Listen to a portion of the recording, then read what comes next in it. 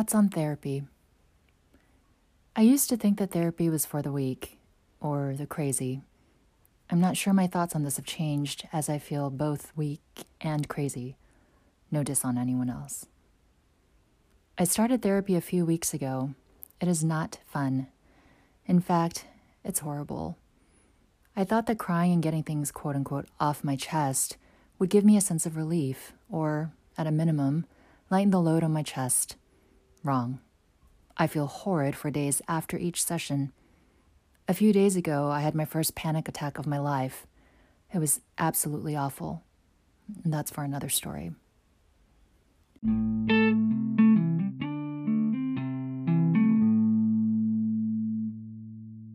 My therapy involves two professionals, a therapist and a psychologist.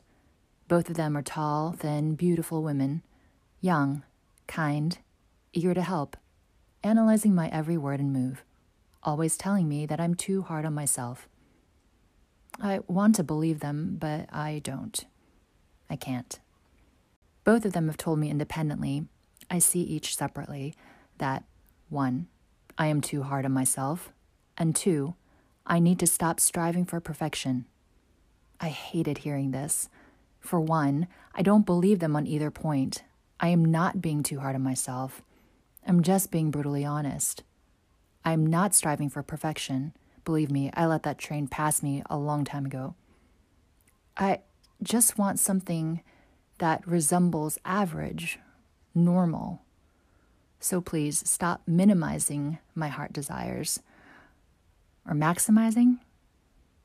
All I simply want is to be able to function normally and not drift along life's currents just trying to survive. How is that striving for perfection? Are you really listening to what I'm saying?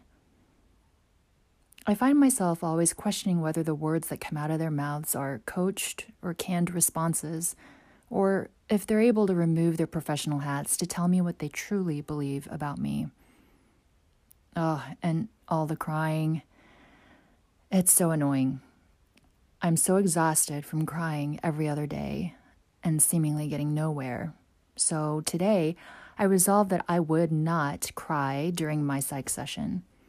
I didn't wear any eye makeup because I didn't trust my commitment, but with all the strength I had, I marched into my session and announced to her, and more importantly to myself, that I am not crying today. She gave me a look. I think she legit raised one eyebrow, but I'm not certain. I was trying not to look at her in the eye as I proclaimed my promise.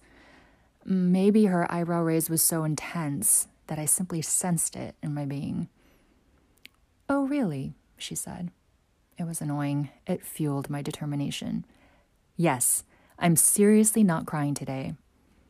I take off my coat and look at her in the eye to let her know I mean it.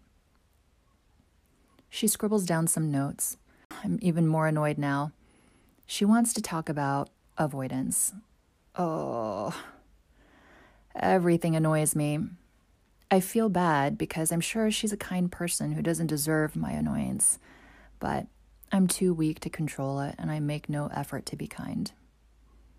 She asks me a question about little man, and I panic because I know I'm going to cry. So I get out of my chair and start pacing. I feel hot tears welling and try not to let them fall. Dang it, dang it, dang it. I walk over to the furthest corner of the room, the closest escape I have to this nice lady who keeps asking me annoying questions. I'm crying and so irritated. In yoga, they have this term, drishti. I'm going to butcher the description of this concept. It's basically when you find a spot to focus your gaze on to help you balance. When I start to feel like I'm going to lose it and I really need to not, I often find myself trying to find my drishti. Usually it's some spot or corner in the ceiling. I just stare and it helps me balance. Or maybe it's less about balance and more about escaping the moment. I find that spot, blob, crack, whatever, and just focus on everything about it. Today, I found my drishti in a light bulb, clean and white, smooth, small black marks. There was red somewhere on it. It was hanging from a sturdy black wire, turned off. I wondered what the purpose this light bulb had when the room was already flooded with fluorescent lighting. But it was hard today. The drishti thing wasn't working.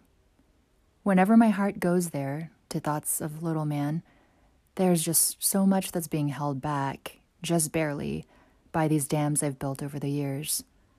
There's just too much. I can't go there today. I can't go there ever. Would I survive the breaking of the dam? At what cost?